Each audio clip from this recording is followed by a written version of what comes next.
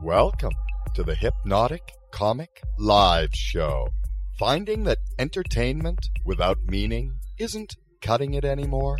Do you want to feel deeply connected, yet lifted up into the heights of laughter?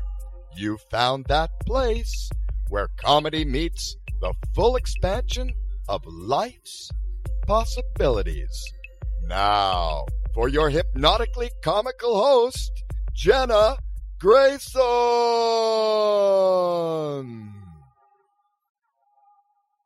Oh my goodness gracious. Thank you so much. Wow, what an amazing introduction. You have found us here live on the Hypnotic Comic Live radio show. And if you're not listening live, you can listen through iTunes and iHeartRadio. And we're broadcast internationally, I think like 17 different stations. So we're back up and running. It's amazing to be back. Thank you guys for being patient with us after our beautiful and beloved radio station burned down completely to the ground very quickly in Paradise, California, Northern California. But we're back up and running, and we're super excited. I'm going to tell you about our guests here today in just a moment. But before that, I want to let you know that as the stand-up comic that I am, that I'm going to be back at the Comedy Store next Friday, January 18th at a 7 o'clock show. I usually go on a little after 8, but tickets generally sell out. So buy your tickets in advance at thecomedystore.com. I'm super excited. The Comedy Store is rocking and rolling. It's just growing. And Dave Chappelle has been there recently making some surprise guest appearances, which is making me feel good about my place in the world right about now. So thank you guys so much for joining us and for your patience as we have come back, and we're back and running, and we'll be doing the regular 12 o'clock noon show every week on Monday again. Today, our amazing guest, who I am super honored and grateful to have on the show today, is the best cannabis attorney in Los Angeles, Bruce Margolin. And Bruce Margolin is, he's a medical marijuana lawyer in Los Angeles, and he's successfully defended many individuals charged with cannabis-related criminal offenses. And I'll say here and now, that includes me, Jenna Grayson. I'm coming out of the closet. I'm an ex-con. As a leading California criminal defense attorney, Bruce Margolin has dedicated his practice to helping individuals fight marijuana-related charges, which historically have been some really serious offenses over the years, even for minor offenses. And that's my case as well, that we'll be talking about some more today. Mr. Margolin continues to support the legalization of marijuana and has made quite a bit of headway, we could say, in our state of California, and is actively involved in the fight for legislative reform regarding marijuana laws. He takes pride in spearheading progressive legal reform for medical marijuana industry, as well as appropriately educating the public and its clients on the ever-changing cannabis laws, especially those regarding both the state and local licensing issues, which is, again, something that I really went through and was a really incredible experience, 10 months of my life. So thank you so much, Bruce, for all that you've done for me and for so many others, and in your efforts to defend us and keep us liberated. I'd also love to add that we'll be chatting with Bruce about his journey, a spiritual journey, as he was a direct disciple of Neem Karoli Baba. So there's many others that are well known, especially in the Los Angeles area, like Ram Dass, Jay Utah. Who's the other Das? Krishna Das, or other direct disciples. So thank you so much, Bruce Margolin, for joining us today on the show. For that kind introduction, it's an honor and a pleasure to speak to you, and it's a pleasure to speak about the laws and trying to educate people to keep them out of trouble because no one belongs to jail for marijuana. And beyond that, we can talk about a new hat that I'm wearing regarding obtaining licensing for people that a year ago or two were going to prison and now they're getting licenses for the same activity, which makes me pleased to see I can help them stay out of trouble. And not only that, possibly make a good living. Most of them are doing very well. That's great to hear at the time. Like, again, it's a pleasure. By the way, this Hypnotic comedy store, like that, the comedy store is a .com. Is that what you're on? Yeah, thecomedystore.com. You can get information there. Good. I'm looking forward to listening to some of your work. Okay, thank you.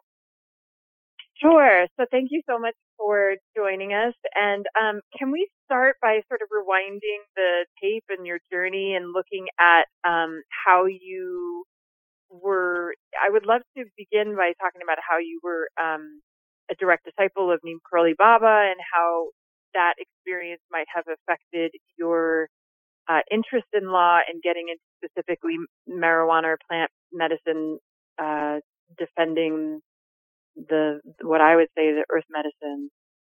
So were you with Neem Karoli Baba back in the 60s? No. I mean, first of all, I'm not a disciple. I'm a devotee. Okay, that's number one. Number two is my career started in 1967, and I came out of law school at a time that was very relevant to the defense criminal cases in particular and marijuana cases. I was 25 years old, started getting a lot of marijuana cases as a young lawyer, and I was very much on game with constitutional law, top of my class in law school, and I was dedicated to defending people in trouble. And of course, when I saw the marijuana laws, how outrageously terrible they were, draconian, putting young people in jail with robbers and rapists, I was shocked. And so I was very successful at the very beginning of my practice as a young lawyer. I had, by the time we'll get into that in a moment. But anyway, when I started out, we had laws in the United States of America providing for the suppression of evidence when police officers violated the constitutional rights of defendants, okay? Mm-hmm. And at that time, it was very politically correct for the judges to get right in their face about violating the law and suppressing evidence. And the cops themselves were just not aware of the laws. For example, one law in particular that required them to not give notice and explain their purpose before they kicked the door in, they didn't know what that was. And I would take do cases daily. I would just get cases dismissed all day long. And my practice ballooned to the highest you could imagine. By the time I was in practice 3 years, I had staff of 8 lawyers and had 20 employees. I was very, very, very, very successful. Also, one of my first cases involved a hippie house where about 20 people were busted, and I represented all of them in those cases. And one of them ended up a day for reckoning in front of an old-time judge. And that judge, I said, Judge, I just came out of law school some time ago, Your Honor, and I'm informed that under the American Bar Association standards of punishment, it needs to be based upon the intended wrong. What can you say about this young man that justifies putting him in jail for being involved with marijuana? Where's the intended wrong? Where's the harm involved? Where's the intention involved to hurt somebody? It just doesn't exist. He looked at me and rubbed his beard a couple of times, looked down at me. Well, young man, you broke the law. I thought, my God, I guess I'm not going to answer my problem in this courtroom. I better go on the political scene and try to change the laws. So I started an organization in 1968 called CAMP, the Campaign to Abolish the Marijuana Prohibition. And it became very, shall we say, popular amongst our kind of people. Not only in California, but Florida, other places picked up the name, and we had chapters in numerous places throughout the United States. And I ran for office against a 26-year incumbent Republican in West Hollywood area up all the way to Ventura County line, a very rich district. I won the primary on legalization of marijuana, and I almost beat the sucker by less than 5%. I was in practice for 26 years. He was a state assemblyman in that district. And that woke up a lot of people about how important this issue was. And as a result of that, what's called the Berman-Waxman machine, which are very good guys, they picked up the idea to run for office themselves, of course, to beat him the following year. But in the meantime, in the midst of all these cases I was handling, and I was doing 100 kilos cases a day, I was running from one courthouse all over the state to the other. And one day, I remember one time, I had a private airplane, went from L.A. to Ventura to San Luis Obispo to San Francisco all in one day, defending people in that particular day and time back in 1969, 1970. Mm-hmm. But along the way, while I was running for office, I heard Baba Ramdas speak about his adventures in India. Baba Ramdas, what many people might not know about him, he was a Harvard professor, the head of the psychiatric department at Harvard. He met Timothy Leary, who was also on staff, who introduced him to mushrooms. And the result of those mushrooms and taking LSD, him and Leary put out a program at Harvard authorized by the school to do research regarding LSD. And that research involving the graduate students only. And in turn, they did a lot of experiments with taking acid with them and with a lot of other people, including prisoners and religious people, to see the effect on them. But ultimately, apparently, one in particular undergrad somehow got into the program or got acid from somebody and finished them off, and both Ramdas, Richard Alpert, Dr. Richard Alpert, was fired from Harvard, and Leary quit. They, in turn, moved to northern New York and had a beautiful home given to them by a very wealthy person to continue with their efforts. And they took a lot of acid. I mean, unbelievable amounts with a lot of people. And Ramdas kept thinking to himself, we get high, but we keep having to go back down. Going up and going down. Go to heaven and go back to earth, And he got depressed. And finally he decided he too would go to India, like so many other people had done, talking about the great experiences that might have been and had for each of them. Yes. And while in India, he met a young guy from Laguna Beach who was only like 20 years old or 19 years old, had been in India for several years. And he, in turn, took him to his Baba, who turned out to be Neem Koli Baba. Yes. And Ramdas had no part in this Baba business. He was kind of a Buddhist kind of leaning. He didn't like this, all the gaudiness of Hinduism. But when Maharaj met him and told him about things that happened to his life in the past that completely blew his mind, for example, he said he knew the night before he came to see him, he was looking up at the stars thinking about his mother, and Neem Koli Baba knew that his mother died from spleen. He even said that word to him, she died from spleen. Well, that totally confused Richard Alpert to the degree that he broke down and started crying, couldn't figure out what was going on here, and ultimately he became a devotee of Neem Koli Baba and spent 5 months there with one of his devotees who helped train him in proper eating methods, yoga, and such as it's offered by the Indian philosophy and the Indian culture. And he came back to the United States and lectured about this. And while I was running for office, I heard him lecture, and it really struck home to me.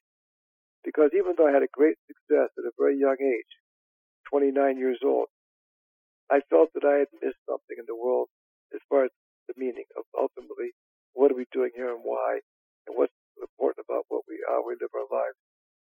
And I too ended up going to India ultimately after a trip through different parts of the world on an adventure that I went on and left my practice for a period of time that was not announced. I just left. And while I was gone, when I got to India, I went to a course on meditation put on by a meditation master by the name of Goenka, which is Vipassana meditation. And while I was there, I found out that, lo and behold, Baba Ramdas had taken the same course 5 times in a row. Okay. And I mentioned that to Goenka that I had gotten a book from my psychiatrist, by the way, that I had seen before I went to India, because I wanted to check in with seeing if I was nuts or what. He told me that where I was going, he wished he was going with me. He gave me Be Here Now. It just came out, which is a book about Richard Alpert's transformation from Richard Alpert to Baba Ramdas. And Here now. Goenka said, if you see Ramdas, give him a message for me. I said, how am I going to see Ramdas in the country as big as in India, you know? And sure enough, I checked out the hotel room the next day, and there he was on the roster. So I left him a note, saw him the next day. Beautiful seeing him. And then after I finished, giving him my pranams, he said, what are you doing now? I said, I don't know. As far as I'm concerned, this is the epitome of what I hope I'd ever experience, to meet someone like you. He said, I'm nothing. It's Neem Karoli Baba. It's got all the power. I'm just a reflection of it. I'm not him. He's 30 miles from here. I would take you there tomorrow. I'm going down there. Oh, my God, it's too crazy. So, but he said, no, you better go down there tonight because you might not be there tomorrow. Who knows? So I went down and saw Maharaj. And I spent time with him in Vrindavan with all the gang you just mentioned, Krishna Das and the rest of the gang.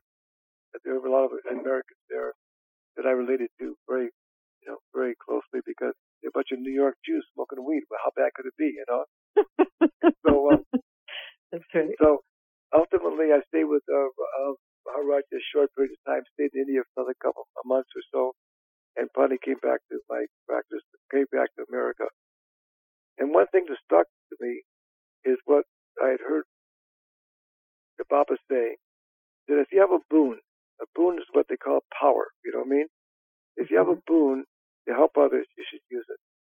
So I decided to go back to practice the law, particularly because I got a call from Ramdas and Art Cugton, who was the head of the Free Press, and other people, that Timothy Leary got busted from escaping from prison and caught in Kabul and brought back to the United States to face charges of escape from prison.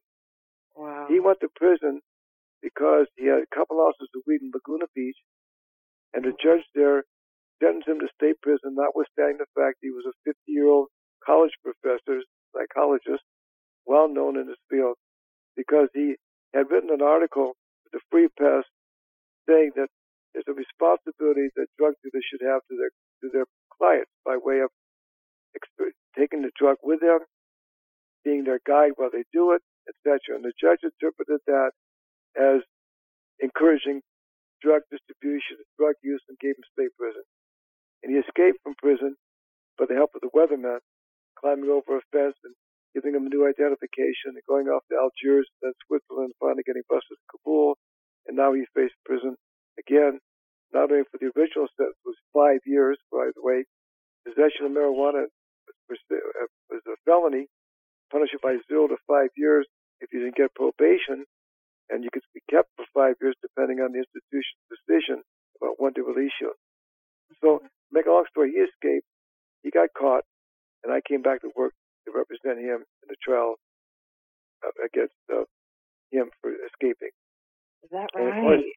And so, after I finished that trial, which I could talk about for 2 hours right now, but I'm not going to, I went back to my practice of law, and since then I've been dedicated continually with my efforts not only to defend cases, but to change the laws. And I've been very effective in doing that by continuing to run for office, including Assembly, U.S. Congress, Governor of California, all on the marijuana legalization platform, and each time getting very high ranking in the people that were running, even though I'm not a professional politician, and people took notice.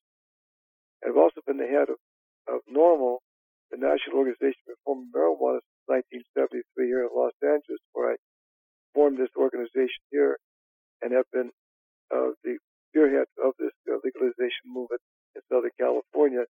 And in turn, I gave up this organization called CAMP, which they asked me to do to join NORML on a national level. And so I'm very proud of my efforts, and I'm very proud of the fact to legalize this sacred herb, which now everybody understands what we were talking about in the 1960s and 70s, about the value of this beautiful substance that the Lord has given us, the Divine Mother, and how important it is not only for the right that people make that choice for themselves, but the medical value of it can't be denied any longer. Yeah. And I feel not only is it important that we have the right to make that decision for ourselves, but lately I've been thinking about the way this country is going and the way people are destroying the environment by way of killing plants, killing all the things that are valuable to us, that this is a new beginning with saving this plant and how it's proliferating around the world as people have become aware that the laws that were in place at the behest of the pharmaceutical companies in the United States were wrong, inappropriate, unfair, unjust, and denial of people's rights for freedom of choice. And in some cases, as we know from India, it's the freedom of religion. Because is that right? it is their sacrament, and that's how I treat it, and that's how I think of it. So I'm very proud and very rewarded that I played a part in that. Absolutely. So this is my little story about that business. And beyond that, as I mentioned earlier, I'm in the midst of, not only defending criminal cases again, like I've done since 1967, everything from marijuana to murder. I'm proud of it. And matter of fact, just today I got a manslaughter case dismissed out of San Diego, and also was in court on another kid that got busted for running a dispensary illegally at 8 counts of a violation of the local Proposition M, which is our local regulations that saying you can't run dispensaries. Got that dismissed today, and that feels good because when it comes to marijuana use and marijuana activities, I'm particularly, shall we say, emboldened by the concept that they deserve a real break. And when anybody gets in trouble, having a good criminal defense attorney can make a big difference, okay? And if you know the history of my successes, you'd know that's true. And matter of fact, I've defended more marijuana cases than any lawyer in the United States of America. I'm very proud to say that. And I appreciate this opportunity to talk about these things that I've done since I began my practice way back in 1967. I've had a lot of interviews like this. I have a lot of opportunity to spread the word of the sacredness of this herb and the laws of being so unfair and unjust and irrational and denial of the human right. So that's where we stand at the moment. Thank you so much, Bruce. Yeah, I appreciate so much. Hang on just a second. So listen, I want to just give you some appreciation and say thank you so much for all that you have benefited all of us, as well as how much you've benefited the plant, the herb, the earth. And, when I worked with you directly, I was married at the time, and my husband and I chose to hire you and work with you both because we knew you had this incredible reputation of representing people effectively, as well as really standing behind the sacredness of the plant with your heart and soul, as opposed to just an opportunity to be a lawyer, the things that we tend to think about with lawyers where they're just out to make money. Making a buck, right? Making a buck, yeah, right? Yeah. We knew your heart soul was in it. Yeah. We knew you were a devotee, as you said, of Maharaji, and that, we were both interested in the spirituality that's come out of India as well, and that sort of holistic perspective of spirit being a part of all of life and worthy of being recognized in that way. And I just really appreciate the way that you're sharing today, both, the activism that you've offered to humanity to keep us liberated in more than one way. And the name of the show today is On Liberation and Law. So, I love the idea that you represent liberation on several different levels. So it's not just the liberation from being incarcerated, which you definitely helped me with personally, but also that space of liberation of our hearts and our truths and our souls and what we're here to do, and the freedom to be human and in harmony with nature itself. So I know that to be true firsthand with you, not only reading all of your success stories and the past, I want to say 50 years. Is that right? I think it's 52 years. Matter of fact, it's my 52nd year of practice. I'm proud of it. Now, that's impressive. I met at the age of 29. When I first started my practice, there's a lot of Mexican clients. They come in and say, Mr. Margolin, we use marijuana because it helps us when we have back pain. We put compresses on our back. I thought, I thought that was a joke. Okay, I thought they were just trying to excuse their weed, Right. But I've certainly learned that over the years, at the behest of a lot of friends and patients like Jack Herrera, who did a lot of research on it, and other people about hemp and marijuana, that it is such a wonderful gift from the Divine Mother. And it really, for me, I see it as a constitutional right the life, liberty, and the pursuit of happiness. It's in our Constitution. I think the choice of using cannabis fits into all those categories. Life, because it extends your life, it keeps people healthy. Liberty is the right to use it, and the pursuit of happiness is all part of the picture. When people make that choice, if they wish to do that, they should have a right to do that. So with that said, the laws right now are very still much in shall we say, in flux, particularly when it comes to hemp. Right now, we just had a farm bill passed, but it seems to be something else. That's a typical way that we're all confused about how it works, how it's going to be fleshed out, what they're going to allow, what they're not going to allow. And then also we have these licensing laws regarding the business of cannabis, which I'm involved with a lot of clients in getting them licenses. But each city and county in California has their own autonomy to decide what licensing they will allow. I see. And under what circumstances, and what zoning laws. It's kind of a mess, you know. Yeah, it's so complicated. Yes, it is. But I'm uncomplicated. Matter of fact, while we're talking, if anybody wants to know what the laws are and know what's happening, they can go online at my website at 420 laws. That's 420laws.com. And read my guide on marijuana laws, which is right on the front cover. Just click on that guide, and you'll read all about the laws and how they play out, including the current marijuana laws. And by the way, it's not all legal. Okay, you understand? We have I don't think it even called legalization. Probably better called regulation. Okay. Okay. Yes, you can have an ounce of weed, and you can possess it. You can give it away, and you can grow up to 6 plants. And whatever you grow, you can keep. That's part of what your right to keep over the ounce. But other than that, there's not much going on here, okay? And 6 plants can grow a lot if you grow outdoors, but indoors is a big hassle. So most people really can't take the time or effort to grow it themselves. So it doesn't really help a lot of people. So and what about the dispensaries? How many plants are they allowed to have? Well, first of all, dispensaries are typically, they don't grow the marijuana themselves, okay? They have to get it through a distributor, and it's got to go from the cultivator to the distributor. It's got to be identified as being organic and make sure there's nothing in it that's going to hurt anybody, which I think is bullshit too, but that's beside the point.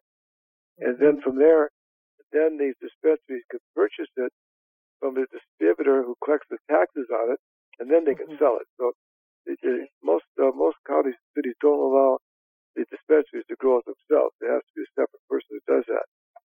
So there's licensing in all different kinds of categories, in California in particular, which mimics many other states that have legalized it. And, for example, the licenses include cultivation, different outdoor cultivation. They have especially indoor small licensing. They have indoor medium licensing. They have cultivation licensing, manufacturing, testing, retail sales, distribution, and required on Prop 64. And so there's about 12 different licenses that are offered under Prop 64, which is California legalization law that passed in 2016. It became the law in December, when the same time Trump was elected. It was kind of a shock when I was partying downtown Los Angeles with the LA Times there and looked at the screen and saw it turn all red. And said, what the hell's going on here? You know, we were happy about legalization, but we certainly weren't happy about Trump and his attorney general then. That was, definitely not going to help us protect people's opportunity to have access to it. But when you said it turned all red, Bruce, did you mean that when you said that it turned all red, did you mean that it turned orange? It turned Republican. On the screen, you know what I mean? All the states turned red. Yes, I understand. It's terrible. Couldn't figure out what was going on. That was my effort at making a joke at the risk of Trump's well-being. You're thinking of good jokes. I know you're a comedian. I know you're funny. The only thing I can think of for a joke is one time I read in Playboy magazine, oh, God. see two cops walking down the street, and one says to the other, "You ever tried marijuana?" And the other one said, "Yeah, I did." He said, and the other one said again, "Did it make you want to rape and kill too?" That's what people thought it was going to do, make you want to rape and kill, you know? Yeah, there was that movie back in the 60s. Is that a joke? Good job, Bruce. That was amazing. So, I remember there was a movie back in the 60s about reefer madness. Right. Yeah, that would make you go crazy. What do you think it is, like, still today? We know that it makes people really docile and opens their heart and makes them munchy, have the munchies. Why do you think it's so scary for the public or for lawmakers or religious people? Why are people still so afraid of marijuana? Because initially, way back when, marijuana was seen as something that was used by the assassins in the Middle East, okay? Oh, matter of fact, the term hashish referred to assassins, and allegedly they used it before they got to do their duty, okay? Then, of course, it was, first of all, underlying is all the racial bias towards the perceived users, in particular, Hispanic Americans and black musicians, okay? That's what they saw were the people that used weed, and they were fearful of them and angry at both of them. Black musicians because they were taking their white wives and white girlfriends, okay? And the Mexicans because there was an issue with the Nazis had offered Mexico an opportunity to get back several states that were seized from the Mexicans in 1848 if they would join when they were in their fight against America. And even though they didn't concede to it, it was seen as some kind of relationship that people didn't like. So they used that as more hatred towards the perceived users, including particularly Hispanic Americans. And of course, the word marijuana is a Mexican word, okay? Now, if you look at the congressional record of the things that went on at the time that they instigated these laws to make it illegal, and by the way, we're talking about prison, was the remarks made by the people that were in those Congresses and state assemblies and etc., talking about the Mexicans that use the weed, and we've got to keep it down, we're going to keep it horrible. It's all very clearly based on this prejudice against perceived users. That's number one. Number two, along the way, there was a couple of trials that went down where some kids were charged with murdering somebody, and they said they were under the influence of marijuana at the time, and somehow they won their case, and that spread like wildfire regarding the fact that marijuana caused people to want to rape and kill, okay? And then beyond that, we had a lot of institutions that were very concerned about marijuana competing with their profit making. One is the pharmaceutical companies. And before we made it illegal, I recently heard something like 70% of the different kinds of medications that were on the market had marijuana and cannabis in them, okay, because it's very effective, as you may well know. And then finally, besides the pharmaceutical companies, the Hearst Corporation had a patent on paper pulp, and they didn't want to have it compete with the hemp paper, okay? Right. So they were behind some of the yellow journalism regarding how terrible marijuana was and how dangerous it was and how it's used by these people that we don't like anyway, and encouraged everybody to pass these draconian laws that put unfortunate people, even like yourself, in jails and prisons, destroyed their lives, destroyed their families, took away their ability to make a living and be part of society. Even today, the federal government is taking away people who can't get loans for schooling because they have a marijuana conviction, things like that. All that went down for the last 100 years. Since 1915 in California was the first bust. So now 100 years later, we're finally overcoming this terrible laws that were so misguided, so unfortunate that we have lived through that. That's right. Now, and it's still considered a Schedule I drug along with heroin. It is. Right. But there's hope with the Democratic Congress and the fact that it's pretty much a losing battle for the right wingers and the conservative people, because you know why? They're uncles and their aunts and their cousins and their kids are using it for medical purposes. They can't be denied that, okay? Mm-hmm. And they also are now becoming to wake up to the reality that it is it's something that really people have a right, they should have a right to be able to choose for themselves. And so we're going to win this battle. It's not long away before the feds will fold. When? I can't say, but I expect to soon. We got rid of this guy Sessions, as you know, was the Attorney General. He said that he didn't like marijuana because people like the Ku Klux Klan used it. And matter of fact, if they didn't use it, he'd be a member of the Ku Klux Klan. This is the kind of attitude he had towards marijuana, okay? And so he's out of the picture at the moment.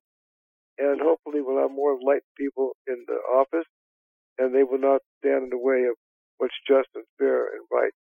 So we'll continue working on it. And Normal, which I encourage your listeners to participate in our activities.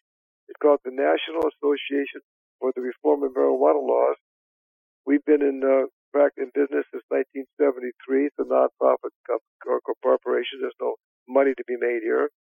And it's what we do is we educate the public, and we help them bring action to their legislators by giving them information about what they can do depending on what bills are being presented and what bills could be brought before their legislators.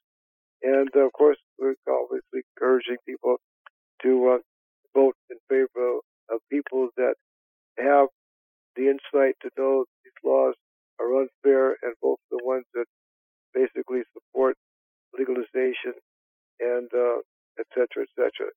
So please consider joining Normal, NORML.org. And also, if you have any questions about anything that's going on, and you as well, I can be reached at 1-800-420-LAWS.com in my office, which is my website. And my telephone number is also 1-800-420-LAWS. So that's a free call if anybody wants to talk to me, okay? Beautiful. Thank you so much for that. You're welcome so much. Mr. Margolin. So I would love to chat with you. You know, I ran into you at a social event. Right, up in Ojai, right? Yeah, I ran into you in Ojai, and we had a good chat. And you know, something that I've been wanting to talk with you about on this show for people to hear about too is the relationship. It's kind of a complicated question within me, so I'm going to do my best to speak it and put words to it. But the relationship between your spiritual journey, marijuana itself, and then also and I feel like you've done that so far, talking about your spiritual journey and the relationship with marijuana and how it is really a sacred plant as a gift from the Divine Mother, a gift from the earth that is a healing medicine that when used appropriately or used medicinally, it can really be a tremendous healing, powerful help and support. And that's been my journey with it. You know, why I came into it in the relationship that became my marriage. And I was in a really deep depression, and I couldn't find my way out even with pharmaceuticals. And I found with marijuana that it lifted the depression to such a profound degree that, you know, I felt a state of bliss and love and union and, you know, many spiritual qualities that we're seeking through practices like yoga and meditation and trips to India, which now I've been to India 3 times, and, you know, I have my own spiritual teacher out there as well. And I still find that marijuana as a medicine really puts me in these elevated states where, you know, in contrast to the idea of it making us murderous and robbing, I find, and I have found through the many years of my practice and experience with the medicine, which it clearly is, that it opens the heart, it connects people on a deeper level and connects us to our acknowledgement or recognition of our connection to the earth. And so, you know, I think the people who are working with plant medicine sometimes get a bad name that, you know, people are hippies or they're just in this la-la land, that people who are in the legislative world, in the legal world, that they can't relate to. And I remember the day when I was arrested, and I literally had 4 guns held to my head after I watched the door being pounded down in a place where we were trimming plants. You suffered through it, I know. And I did. I went to India again this year. I've been there 6 times, but I went with my daughter Madison, who's she's a very well-known writer. If people want to look her up online, she writes for all the different magazines. Matter of fact, this month she has a 5-page article in Playboy, and she writes for Playboy, High Times, Village Voice, Daily, all these different programs, all about marijuana-related events. Okay, great. And you should check her out online. Her name is Madison Margolin. Well, I know your daughter Allison as well is highly involved. I'm very proud of her too. She went to Columbia undergrad, graduated Magnum Cum Laude and Harvard Law School, and she's a kick-ass lawyer and really doesn't quit. I'm very proud of her. And my son, he's been going to UCLA Law School, and now this semester he's going to Hastings just for 1 semester just to be up in San Francisco. So I'm very proud of him too. And so I'm very blessed with beautiful children. I've got another daughter named Ariel. She's only 13 years old, and she's a good student and a good kid. And so I've been very, very obviously blessed myself to have an opportunity to be involved with changing the laws and involved with people like yourself that really turned me on to things like Baba Ram Dass and the spiritual use and yoga. Way back when I became a lawyer, these kids didn't have money, so they would give me their Dharma talk and really turn me on to a new way of thinking. And I feel so blessed by that. And it's kept with me all these years. As a matter of fact, this last year I was mentioning, I went with Madison who was doing an article on the use of the sacred herb by the Babas and the saints and sadhus in India. So we went out to the country and met a lot of sadhus and smoked herb with them and talked about how they saw it. It was a beautiful experience. And it's just, to me, it's something very special in this world. And I'm seeing that we're protecting it and honoring it. And I hope that we can continue to find out its attributes more and more. Matter of fact, Thailand just legalized marijuana and for medical purposes. And the supplier is Israel. Israel is doing a tremendous amount of work and investigation of the medical effects and its attributes, and has done for years. And they're showing things about this plant that no one ever suspected the abilities that it can help us in our lives. Now, I'm not here to promote marijuana. I'm promoting the idea that people should have a choice to use it or not. That should be their freedom. And I promote the idea that the more studies we have, the better it is for everybody to be aware of the use of it, how it affects people, how it might be some cases not good for some people. Okay, not everybody has the same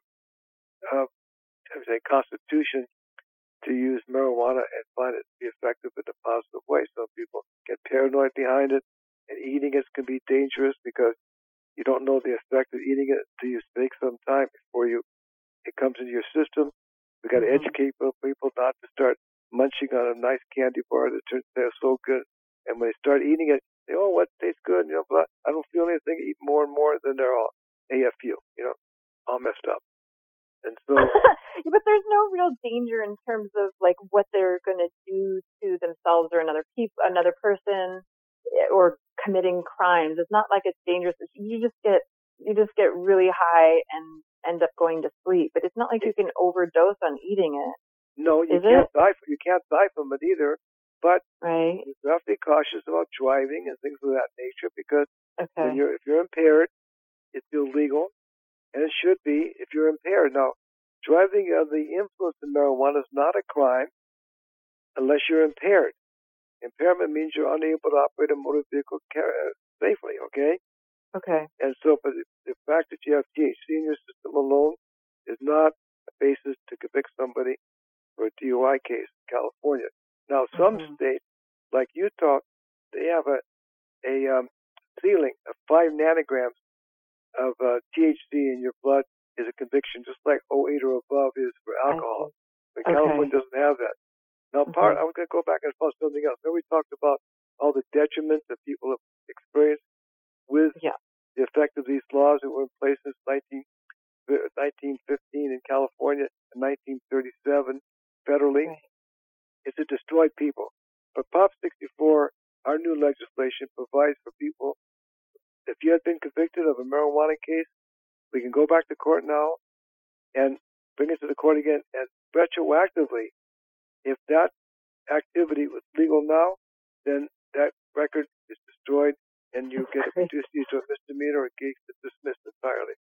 Also, with the licensing laws that we have, it's called equitable licensing, okay? They're trying to bring equity back to the community that people got hurt the most.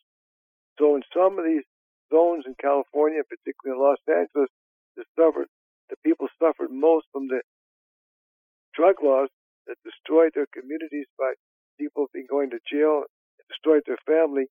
Those people have a leg up to get a license in advance of others. They get because it's called equitable licensing laws, which help people that have been convicted not only to get rid of their records, but have an opportunity to get into licensing business and be active in the marijuana business, cannabis business laws. Okay, so we're doing our best to try to make things amend and amend for the wrongs that happened to people. But along the way, so many people have been destroyed. Hundreds of thousands of people have gone to jail and lost their jobs and lost their ability to make a living. It's been a very sad day and a dark time for the United States of America to not only pass these laws here, but to impose them upon foreign countries as well. If I recall correctly, we passed a thing called the Single Convention. Okay, we had one convention, and that thing was that the American pharmaceutical companies would refuse to allow these foreign countries to get our pharmaceuticals unless they would make marijuana illegal. And that was a terrible blow to people all over the world, particularly in India, etc.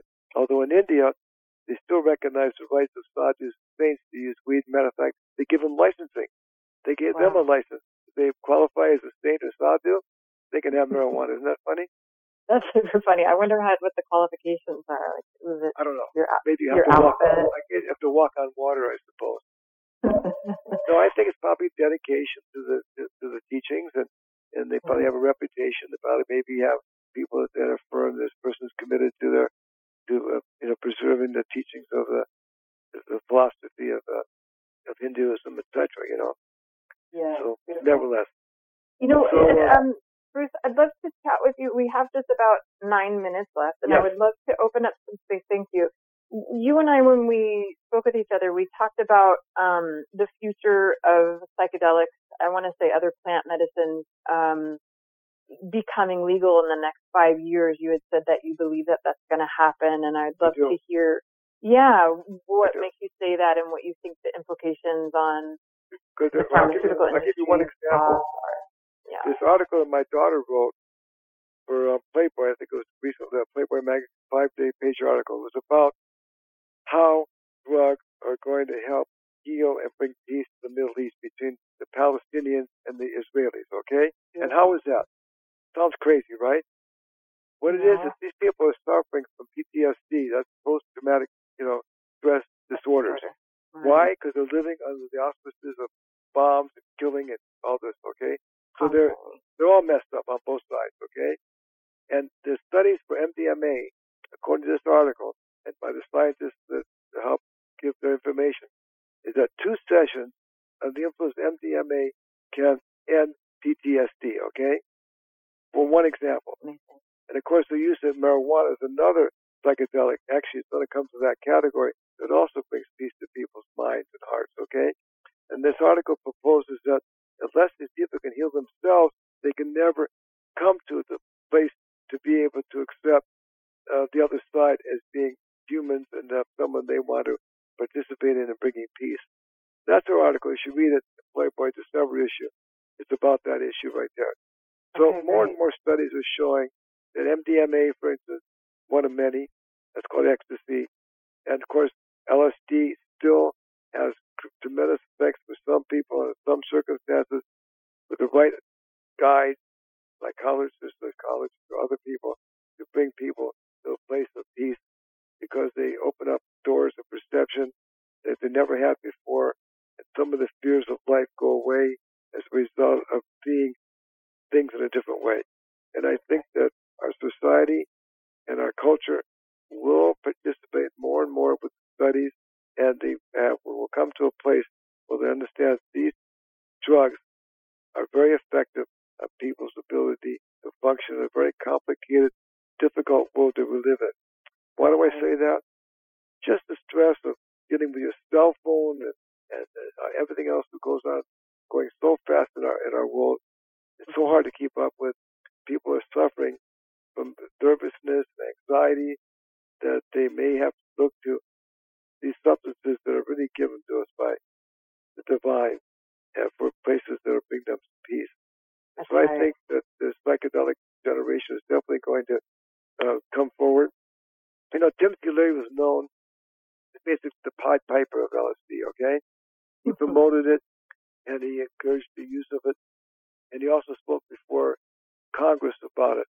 And he was very articulate when saying why he thought it was important that it was remained legal, because it was legal all the times that they were involved with these different experiments, these different programs, up until the late, I think it was like the late 60s or early 70s, maybe 75 or something, it became illegal. I don't remember the date it was. But up to then, it was legal. Now, LSD is a very powerful drug, very powerful, and can be very upsetting to people's psyche when they go through the experience of it. And some people have a beautiful time with it, okay? Right. But it opens doors to perception that people cannot ignore, that it's a valuable substance that could be very helpful with persons that are suffering in ways that nothing else can actually help them for. So we're doing studies. There's a thing called MAPS, which is a famous organization that has been involved with this for many years. And your listeners might want to go online and look them up to find out more about what they're doing and what the latest programs are regarding getting legislation to allow the experimentation and the research of psychedelics for the purposes of people may have access to it for whatever reason they need or want it. So I see it's going to happen, yeah. Thank you. That's such great news, and I appreciate so much all of that clarity and the application of psychedelics. I think is just really something that is important that we have these conversations and look into some of the work and the wisdom that's coming out of these organizations like MAPS. And personally, I would love to see, like you were talking about with the Palestinians and the Israelis, to get some treatment for their PTSD so that we can have peace in the Middle East. I would also love to see law enforcement have the opportunity to work with some of these healing medicines to overcome some of the PTSD that's causing them to be really reactive and killing people as much as, the people that they're trying to control. I want to remind your listeners again that if they want to know about the laws, they can go on my website at 420laws.com and click on my guide. It tells them everything they need to know about the current laws in California, which I want to caution them. You start sending dope out of state, that's a felony in California still. You use a kid involved with your trimming, you face up 3, 5, or 7 years in prison, okay? Someone under 17 years to 18 years old, that's a child as far as they're concerned. People could be in big trouble for that, okay? So they better know the laws. They also have to know the laws concerning where you can use weed.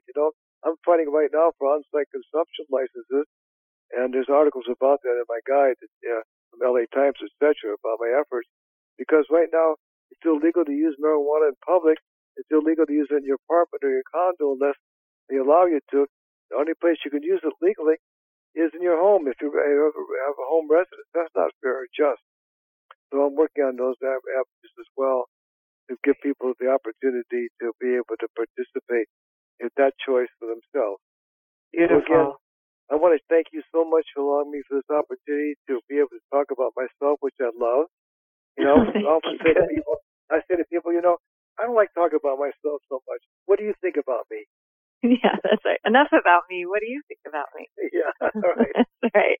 Anyway. Well, thank you so much for being with us today, Mr. Bruce Margolin. Again, you can reach Bruce Margolin at 1-800-420-LAWS, which is 1-800-420-5297.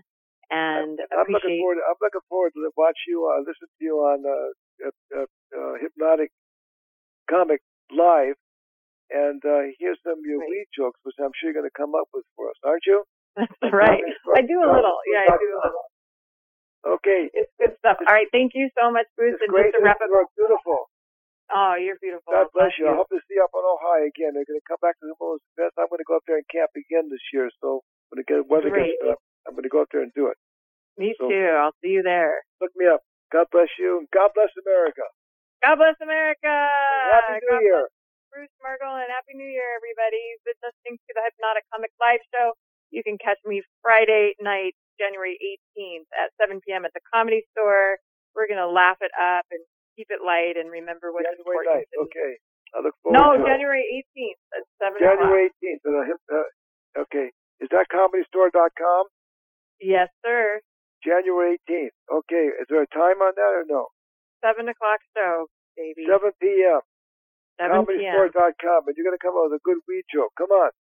All right, you got it. Just for you, Bruce. Okay, I look forward to it. Okay, lots of love. Thanks for your great work. You're amazing. I appreciate you. You're amazing. Thank you for your kindness. Thanks Let me for all speak about myself. Appreciate it. You're welcome. Bye-bye. And thank you to all our listeners. Bye-bye. Thanks so much.